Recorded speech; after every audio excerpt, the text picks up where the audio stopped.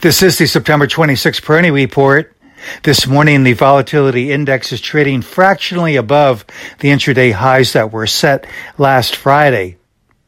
And in last Friday's session, we saw the volatility index move to the 32 level, and then at the closing, it backed down, finishing around the 29 and change area this morning, right back up into the 32 level. So it does seem that the VIX is in for another test of that key resistance in the 32-33 area. And if in fact the VIX does manage to break away above 34, that could mean a pretty swift move to the high 30s to low 30s, and that would likely translate to lower levels for the market. I think that the Dow is exposed here to lower levels around the 28,000 level, and that could occur relatively quickly here. As I mentioned, I don't think we're going to get a big slam to the downside, given that we did get that more widely anticipated breach of the June lows in Friday's session, at least for the Dow,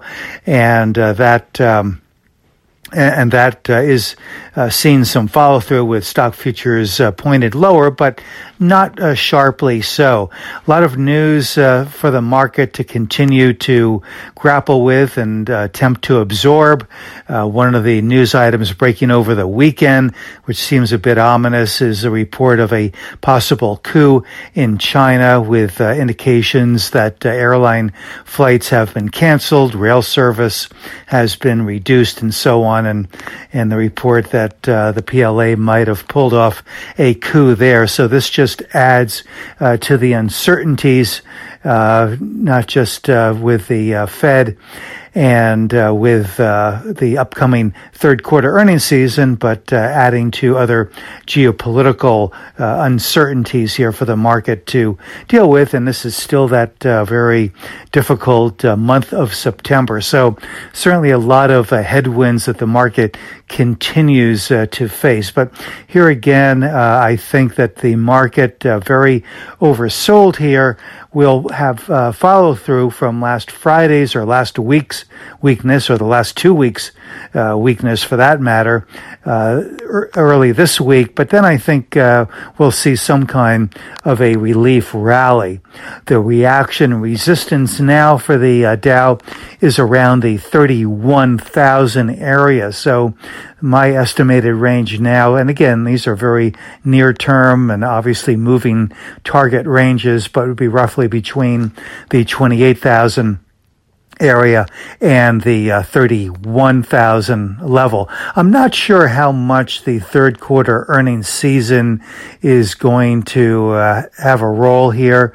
There's just so much focus on the Fed, and the Fed certainly seems to be unrelenting in its fight against inflation. Some of the Fed governors were interviewed over the weekend and certainly didn't give any hint that there might be any moderation anytime soon.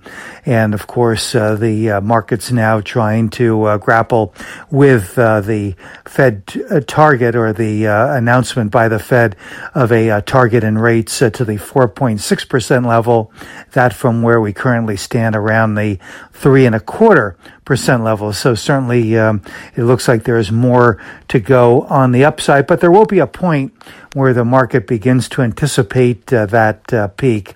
So I think that that could mean that months before the Fed's mission is completed, the market could be righting itself here and actually even moving higher.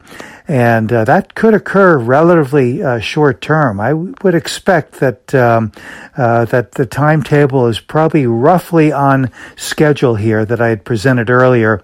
That being that the market could find some relief after early November. That would be an approximate 6-month timeline from what I saw as the changeover point in the market back in early May. This is Gene Peroni at Peroni Portfolio Advisors.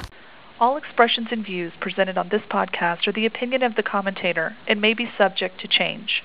AAM makes no recommendation as to the suitability of any investment and may make a market or have financial interest in any security or sector discussed.